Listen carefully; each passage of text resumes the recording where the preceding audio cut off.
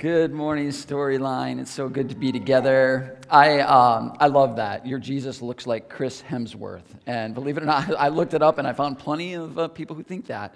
So that's funny. Did you catch that line, though? Religion is iffy. Once you come out as believing something, you open yourself up to ridicule. Now, and you can ask any Lions fan about that, right? And you believe in them, that's harsh, right? So this morning, we are nearing our end of our read through the book of John. It's been 6 months, and this morning we're in chapter 20, and we're going to see that coming out as a believer in Jesus in his time opened you up to a lot more than just ridicule.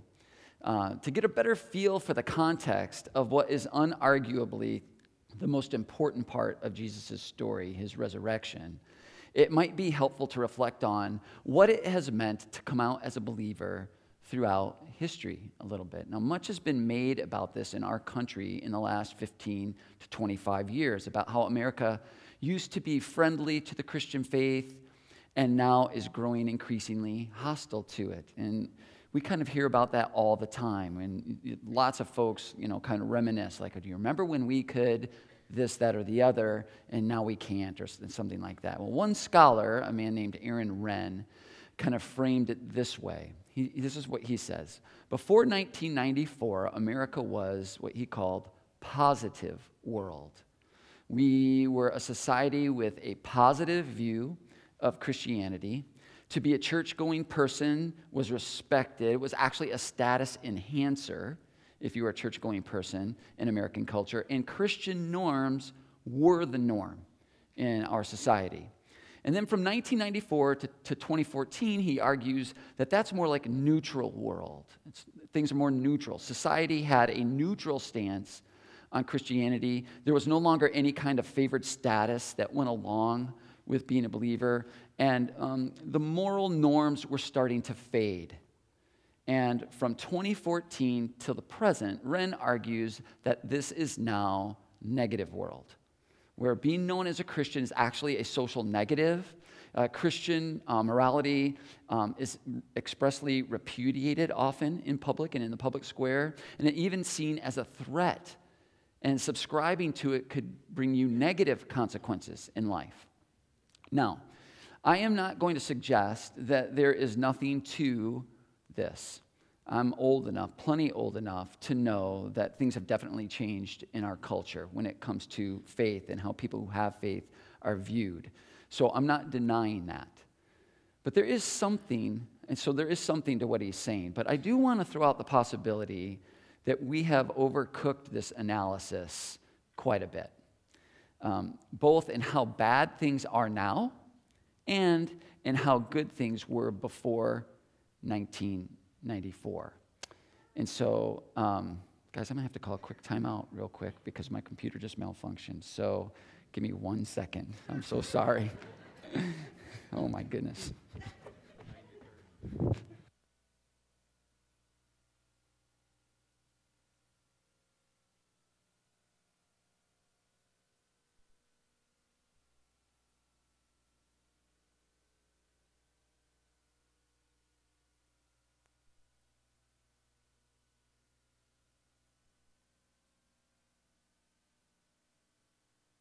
So sorry about this. Now I need my glasses to see this. Can you... See, I just told you how old I was. I don't know. This is... can you bring up the house lights for 1 second? Just a quarter. I'm going to get this, guys, I promise.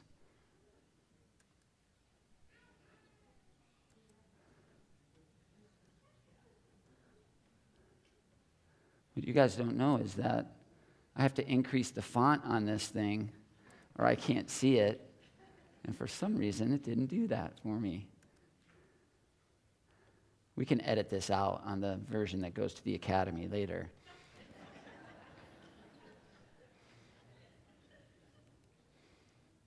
Okay. I think I am. No. I don't know why it's not doing that. There's no way I can see this without that. 1 second. Take your computer up on the screen, put a sage on a stand if you want. Yeah, I don't know if that will reach. You have to get it off the screen, but I don't know why that's doing that. Why didn't I just memorize this? Dang it. So sorry, guys.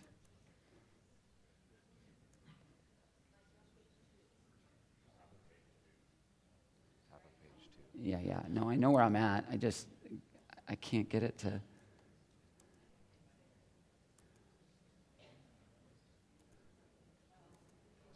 you want it in columns? No, it just needs to do this.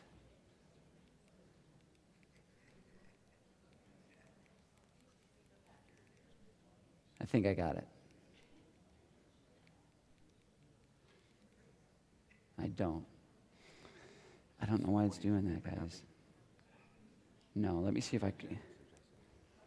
Hold on, let me do this.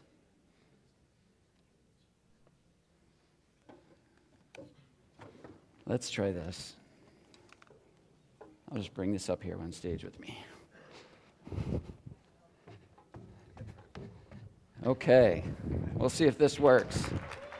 Sorry about that. I have no idea. Okay, you can bring those lights back down. Now just don't fall in this big open hole in front of me. That's the next thing we're hoping not to happen here. So, okay. So, anyways, I just want to go back 1 second so we're all on the same page.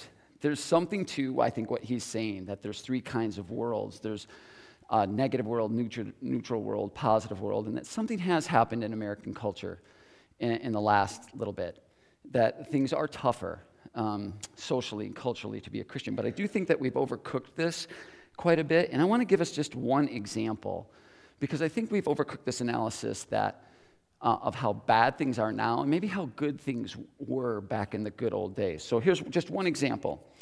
Going back to the decade that I think many of us idealize, the 50s, in a part of the country that was thoroughly, openly, enthusiastically, and proudly Christian, the American Bible Belt, the heyday of positive world, right? The year was 1957 when Sybil Jordan Hampton first attended Little Rock Central High School. She was part of what became known as the Little Rock Nine. And her first day of high school for her was so horrible, it was so threatening and vicious that the National Guard had to be brought in to protect her from her classmates and their parents. No white student would speak to her. When any of them did address her, it was only to hurl the N-word at her with hatred. The only time, in fact, that Sybil Jordan Hampton spoke out loud in school that year was when it was her turn to read the Bible verse for the day. She said she always read the same passage, Psalm 121:1. I lift my eyes toward the mountains. Where does my help come from? My help comes from the Lord, the maker of heaven and earth. Now, can you imagine? Does that sound like positive world to you? These were the good old days of the wholesome 50s when Christianity was so well accepted in the halls of power that the government-mandated public schools actually made a rule that you had to read the Bible every day. And yet, here's a young Christian girl facing a tidal wave of hate in the heart of the Bible Belt. Horrible. Sounds like negative world to me, at a level and a magnitude I think that we can't even imagine today. And so I'm not suggesting that things aren't changing, but generally speaking, I do think it's time for us to have a little bit different perspective on the culture that God has given us and planted us in. In this morning's passage, all of these issues come crashing into the story. It's a stunning reminder, I think, of just how bad things can get. In John chapter 20, we're going to see that. And this incredible invitation, challenge, and chance for us to embody the grace of God, regardless if we live in a world that sees the life of faith in a positive, neutral, or negative light. And we can do that by lifting our eyes and looking to where our help comes.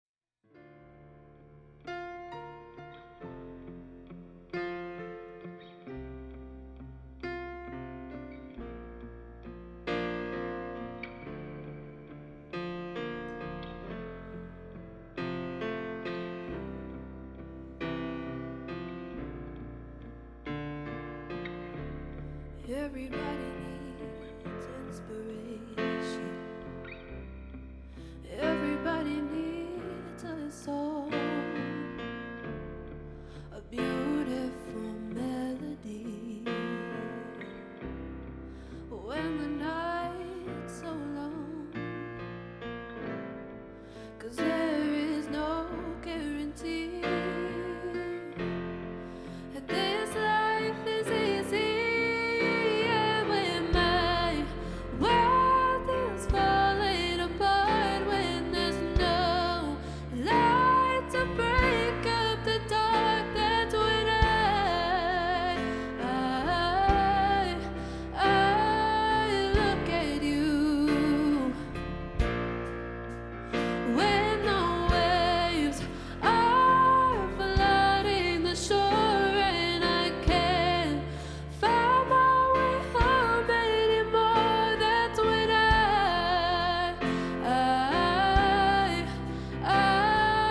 look at you. When I look at you, I see forgiveness. I see the truth. You love me for who I am, like the stars hold the moon, right there where they belong. And I know I'm not alone. Yeah, when my world is falling apart and I can't light to break up the dark, that's when I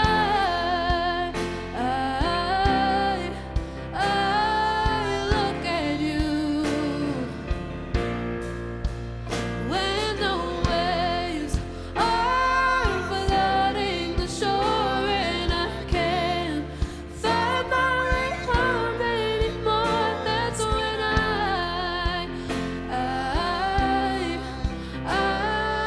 look at you.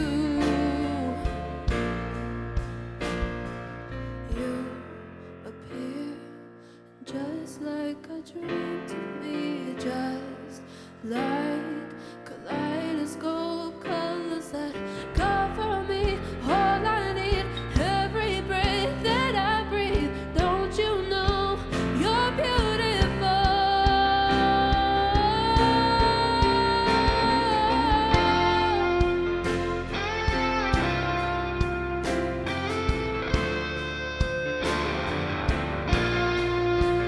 When the waves are flooding the shore and I can't find my way home anymore, that's when I look at you. I look at you.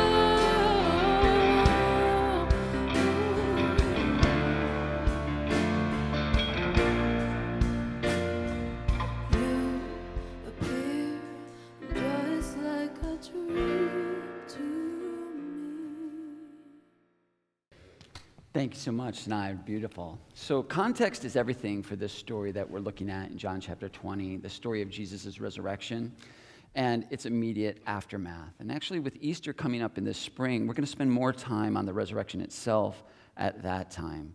This morning, really what we're going to focus on is the aftermath of the resurrection. And so I want to spend a minute just reminding us of where we're at in the story that John is telling. Last week in John 19, we saw that Jesus was executed on a hill outside of Jerusalem. This was a Friday evening or Friday afternoon, and it was Jerusalem's the capital city of Israel, which at this time in history had been captured by the Romans, completely controlled by them. And so this is an ancient Jewish country, totally controlled, and its people practically enslaved when you looked at the laws and the tax rates and things like that by this Roman Empire. And so the Romans had a long history at this point of conquering nations, but they also had a really good history of conquering nations and then figuring out ways of pacifying the people. It was actually good for business. You didn't want them constantly rebelling against you.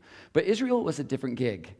This is like the place that no Roman governor wanted to be in charge of. It was this backward, awkward, dry, dusty place that nobody wanted to be in the empire, except it was a source of income. And so, but it proved almost impossible to rule because the Jewish people just refused to give in to Roman power, and they refused to give up their hope in being saved and being set free. And so over time, however, what happens is the political powerful, the Romans, and the religious elite, they come to this understanding. They come to kind of this backroom deal, if you will, that was reached between them. And what happens is that the Roman power, they allow the Jewish religious authorities to run the country religiously. And in turn, the religious leader, and so the religious leaders get to keep their power, they get to keep their prestige, they get to keep their position. And in return, the religious establishment, they get to, they help pacify the population for the Romans. And then that's good because the taxes keep flowing, which is, that's what Rome wants. But everybody knew that the Romans and the Jews, they did not like each other at all. And so it was a major accomplishment in an ironic way that the most powerful country in the history of the world at that point, and the first monotheistic religion of the world, did find a way to finally, openly cooperate this one time. And it's when they conspired together to crucify Jesus. It happened on a holiday, the holiest day in the Jewish calendar was known as Passover. It's just a week before Jesus had entered on what we now know as Palm Sunday. He had come into Jerusalem, and the city was just cheering for him because they thought he was the Messiah. And to them at that point, the Messiah meant the one sent from God who's going to set us free from the Romans. So you have to picture Jerusalem teeming with people, full of hope and expectation, and then the man the masses were hoping in goes from hero to zero to dead in like less than a week. So in a week. And so this is a tinderbox. Jerusalem is on edge. It's ready to explode. Jesus is crucified on Friday. He's buried that day before sunset. And then he's guarded. His body is guarded by Romans because the Jewish authorities said, you have to guard the tomb. So here they are working together again. And John chapter 20 picks up the story from there on Sunday when Jesus is resurrected, Sunday morning. So several of his first followers go to the tomb, and they discover that it's empty on what we know now as Easter morning. And now this is a nightmare for everybody that has something to lose in this arrangement that's happening during that time in that culture. And so those in power were panicked. And they were looking for the body of Jesus, and that meant, effectively, that they're hunting for his small band of followers who they assume have stolen his body. Now, that, I would argue, is negative world. Okay? That's what negative world looks like, to be hunted by the authorities for your faith.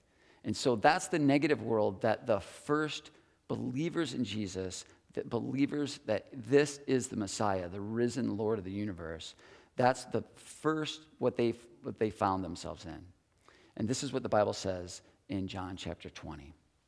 Later on that day, the disciples had gathered together, but fearful of the Jews, had locked all the doors in the house. Jesus entered, stood among them.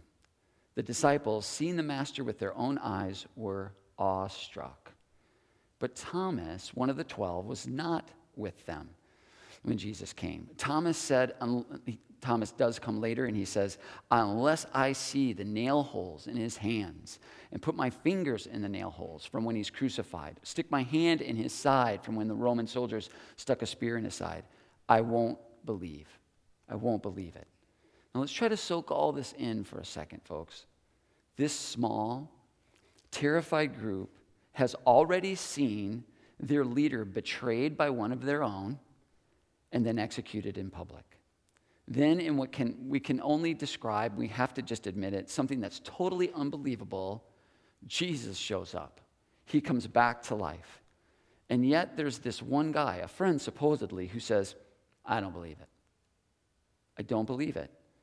When Thomas says that, we have to understand this is so far beyond any disagreement that any of us have had in our real life. This is so far beyond any political division or, frankly, any disagreement any of us have had about anything, because more is on the line when Thomas says that. Everything is on the line. More is at risk. More is at stake. This is literally a life and death situation. Thomas's disbelief, in other words, is not only offensive because he's saying, I don't believe you. Not just I don't believe it, I don't believe you. I don't trust you. I think you're either lying to me or you're crazy. But it's way beyond just offensive. Okay, Thomas's doubt is beyond that. It's dangerous because think about it. It could be deadly for them because if Thomas doesn't believe them, they have to be thinking, what's to stop this guy from going out and telling the Romans and the Jewish authorities where we are? It's going to get him off the hook. It'll get him a huge reward. Judas just did it a few days ago, so we know it's not beyond anybody to betray us like that. And yet, with all of that, with the personal offense, the danger, the life and death situation, the very first Christian church, and that's what this is. That's who this group is. This is the very first community of people who believe that Jesus is the crucified and risen Savior of the world. How do they respond to this negativity, to this negative world that they find themselves in? And how do they respond to the very first unbeliever? That's what Thomas is. To an offensive, disrespectful, and possibly dangerous person who could very well have them killed. Well, I think they respond in a way that can only be described as miraculous. The Bible says this: 8 days later, which just means the next Sunday, his disciples were again in this same room. This time, Thomas was with them. And Jesus came through locked doors, stood among them, and said, "Peace to you." Then he focused his attention on Thomas. "Take your finger and examine my hands. Take your hand and stick it in my side. Don't be unbelieving, believe." And Thomas's response, "My master, my God." What a moment. You know, someone asked me a couple weeks ago, why do I so often talk about philosophy and psychology? And the short answer is, I'm pretty nerdy. I like to read those things and then torture you guys with it. But the other answer is that philosophy literally means the love of wisdom. And psychology literally means the study of the soul. The study of the soul. And the soul has a very special place in our spiritual anatomy, if you will. The soul is where our mind and our body and our spirit come together somehow. In fact, the ancient Jewish people referred to in the Old Testament, referred to the soul as nephesh. That's the Hebrew word for it. And it literally means neck. That's what nephesh means. It's the place where mind, body, and spirit, which breath is what that word means, all come together. The neck. And what we see happening here in this miracle that follows the miracle of the resurrection of Jesus, it is not only the soul of Thomas being restored and being redeemed, but the soul of the church, the first community committed to living in and living out the grace of God, on display. Our psyches, our souls are complicated. As anyone who's ever raised a teenager or who's ever been married or whoever is really honest with themselves will freely admit, we are complicated. We are mysterious, and our souls no less so. But psychologists have a number of different ways of helping us to look at ourselves and look at the human psyche. And one of the theories that I really resonate with is one called self-discrepancy theory. And it's a framework that says that all human beings not only have a self-image or a self-concept, but we actually could have as many as 3 at any given time. So there's the actual self, all right? And this is who we really are, like actually really are right now. There's the ideal self, who we wish we were or who we want to be. And then there's the ought self, the person we believe others want us to be or think we should be. So this framework is called the self-discrepancy theory because it proposes that much of the anguish of the human condition comes from the discrepancies. If you picture each one of these selves as like circles, okay, when they don't line up, when they're separated like this, the differences between these three self-concepts that we carry around with us creates so much anguish in our life. So the theory goes on like this. Depression grows out of the gap that we perceive between our actual and our ideal self.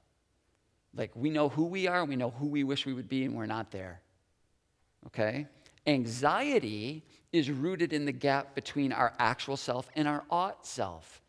Like the pressure that we get from fill in the blank of what we should be like, right? And expectations of others. Now, I've said that the soul is super complicated, so I'm not pretending that this fully explains the human soul or psyche or anxiety or depression.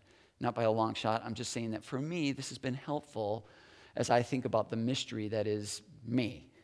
But maybe it won't be for you. But this theory basically comes to this conclusion.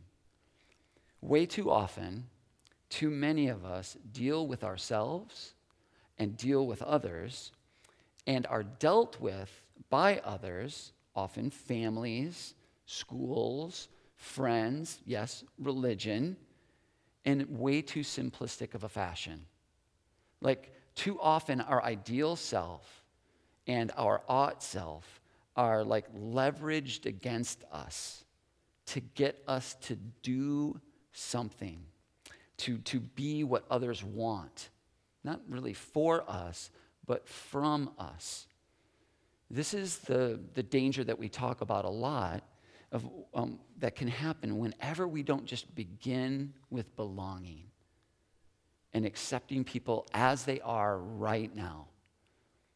So when that happens, gaps, when we don't begin with belonging in any institution or family or relationship, gaps and fissures start to open up between ourselves, and it makes our self-concept less stable, less healthy, more susceptible to manipulation, anxiety, depression, guilt, shame, and the list goes on. So what we see happening here in this encounter with the first unbeliever, and don't miss that, that's what Thomas is.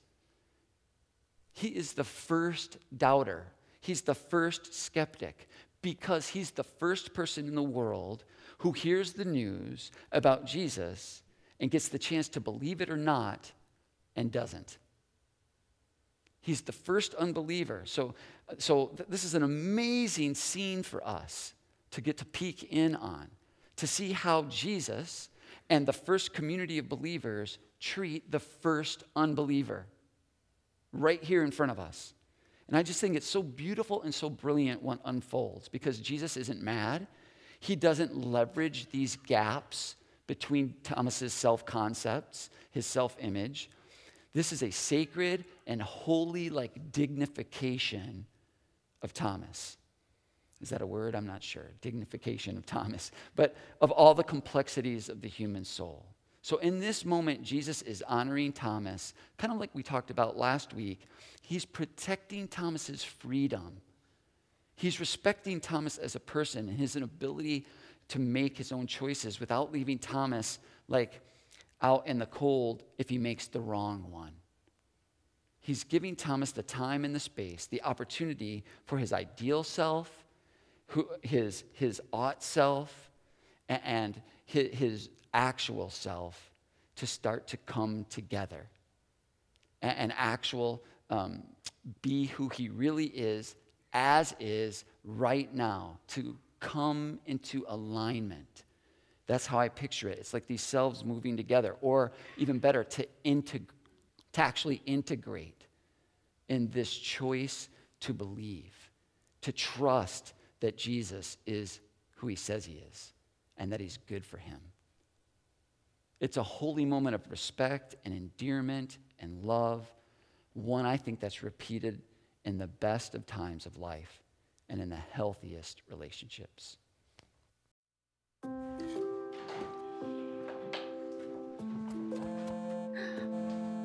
Hi, honey. Hey, Mom. How's it going? Did Nana's stuffing have rosemary or thyme?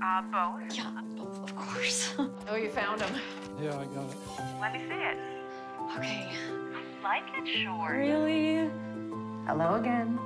Is it 300 or 350? 350. Look. I'm just letting it cool for a few minutes. How's everything going there? It's a little quiet, just me and Dad. We miss you. I think it was you who ate the pie, dear. I did not. Dad was there. Ask him. Oh, I gotta go, Mom. Okay, honey, Love bye. you. Bye. Hasn't she made that stuffing like 1,000,000 times before?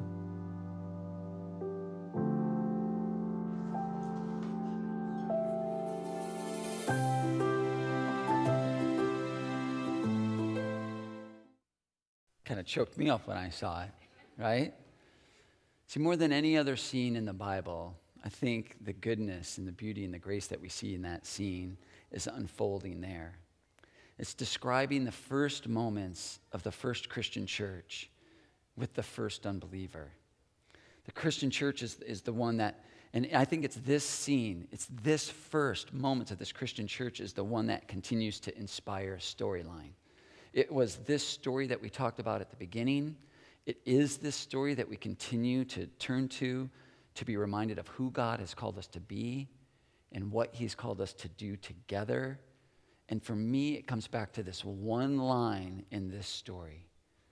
A week later, his disciples were again in the house, and Thomas was with them. Thomas was with them.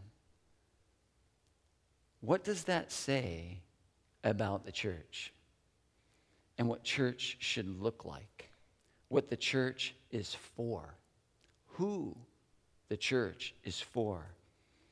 What does that show us about how we should treat those who doubt us or don't believe what we believe or outright disagree with us or even are disrespectful? Think about the puny and ridiculous disagreements about doctrine, much less about culture and politics, that make us think that where and when we live right now is negative world compared to how the first church started. That causes churches today to split and families to fracture. They pale in comparison to the dangerous and the deadly gap between Thomas and the first church. And yet, Thomas was with them. Thomas is saying, I don't believe you. I don't believe your story. I don't trust you. I don't believe in Jesus. And yet, he is being treated in such a way that not only is he invited to belong, he wants to. Think about that. 8 days later, the next Sunday morning, Thomas was with them. Thomas was with them. How can these first believers in Jesus hear and take in everything that Thomas is saying about them, about Jesus, about what they believe, and still treat him in such a way that he's not only invited, but actually warmly welcomed? Well, John gives us a clue in a couple of the lines that I left out in the earlier passages that I read. And this is when Jesus first comes to these guys in this upper room. Thomas wasn't with them. This is what Jesus said. The disciples, seeing the master there with their own eyes, were awestruck. Jesus greeted them. And these are the first words of the risen Lord. Peace to you. Just as the Father sent me, I send you. Then he took a deep breath and breathed into them, received the Holy Spirit. The first church, This first community committed to living in and living out the grace of God, empowered by the Holy Spirit, was embodying the message of grace with Thomas.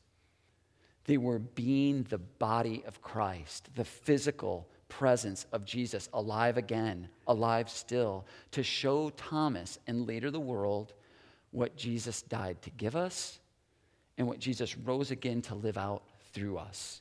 I love this story so much. To me, without this miracle after the miracle of Easter, the embodiment of the grace of God in the very first church with the very first unbeliever, the miracle of Easter would have been lost to history. Someone asked me this week, Mike, how do you believe? I met with an old friend. How do you believe? Like, why do you believe? And I was so thankful I was working on this talk because I quoted this one phrase from this one chapter. They may be the four most important words, I told him, to me in the whole Bible. Thomas was with them. Thomas was with them. And then I shared with him most of this talk, and I'm sure he was not happy he asked that question. But these first believers, the first church, was unoffendable. Unoffendable. You could disrespect them. You could disagree with them. You could endanger them. They were unoffendable and unfazed. The first church was unafraid. Why? So those who don't know would never go unloved. Thomas was with them. The first church wasn't in a negative world for Christians. They were in a violent world. Their world was a we want you dead world. That's the world they were in. And yet, Thomas was with them, doubting, disrespectful, disbelieving, dangerous, and deadly. Thomas was with them because they knew their mission. Jesus said, just as the Father sent me, I send you. And it translates into a supernatural love, acceptance, inclusion, mercy, grace, warmth, and welcome for the first skeptic, the first doubter, the first denier, to feel at home in the first church. Thomas was with them. This week, Lisa and I went to visit our dear friend Lois. She's at Woodland Terrace in Coloma. She's been a storyliner and a faithful follower of Jesus for many years. Lois is recovering from some serious health concerns. And after we finally got her to stop asking us questions about us, she shared how difficult it's been to be out of her home, away from her dog, unable to see her aging and infirmed parents, and how hard it is to lose her independence. Lois is in over her head in a negative situation. But then she said this, with tears streaming down her face, but I know I'm here for a reason. There's a lady here who wouldn't talk at all to anyone, but with me, she's opening up. Lois's heart has become this woman's home, and Lois feels sent by God to be with her. And it's been, I think, a guiding light for both of them. Well, the road is wide and waters run on either side, and my shadow went with their light, stretching out towards the night.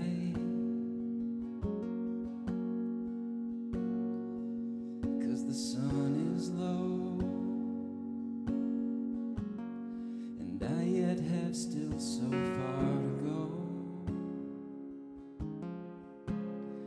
And my lonely heart is beating so,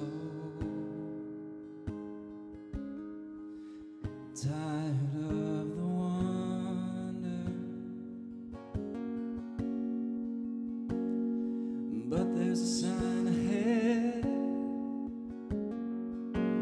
And though I think it's the same one again, and I'm thinking about my only friend, so I find my way home.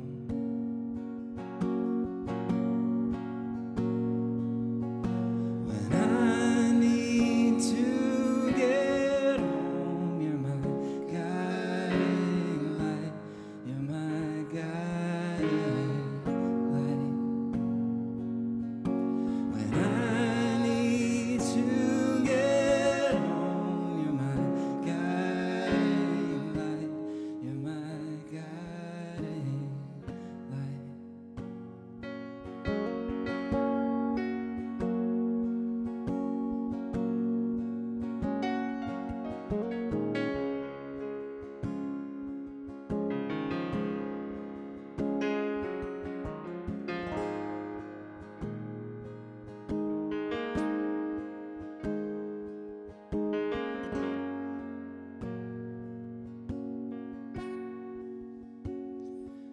Well, the air is cold,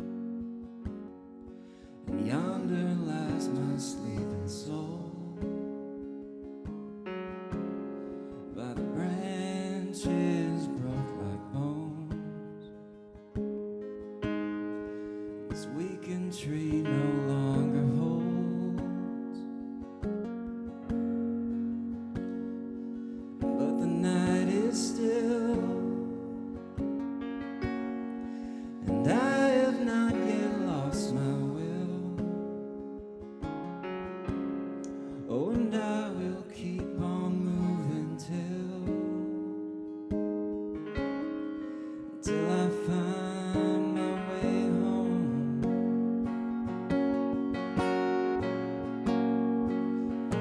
When I need to get home, you're my guiding light, you're my guiding light.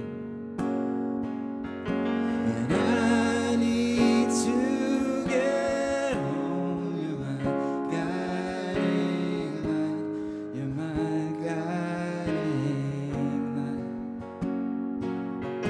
When I need to get home, you're my guiding light, you're my guiding light.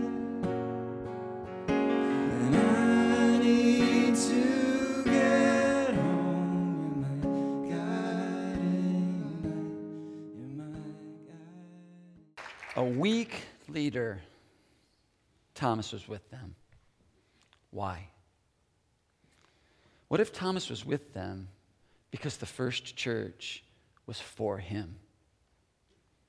Maybe the best church for us is the church that isn't for us. I think it's so important for us to see, or to try to see, what Thomas found in the soul of the first church. The first church knew it was sent on a mission, the same mission that Jesus had. And because of that, Thomas was invited to and treated in such a way that he wanted to belong before he believed.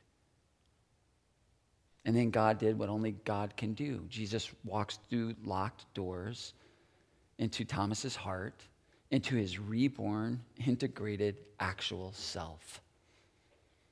Our world is all kinds of crazy. But when we come out as believers in Jesus, that means our concern is no longer, is this world positive, neutral, or negative toward us? It is to be sent on a mission to embody the grace of God. And when we do that, if we'll do that together, Thomas will be with us. And as we're going to see next Sunday in John chapter 21, when that's true, Jesus will be with us. Let's pray. Jesus, we thank you for this time and this place, for this opportunity to be together. I thank you so much. We're just overwhelmed with gratitude on this Thanksgiving week for life, our lives, our family and friends, for this community, all growing out of your grace shed upon us through your life, death, and resurrection, and so beautifully lived out and courageously lived out in the miraculous first moments of the first church. Remind us of our mission this week when our Thomas comes into our life, and maybe even remind us that we're almost certainly someone else's Thomas. Please be with us.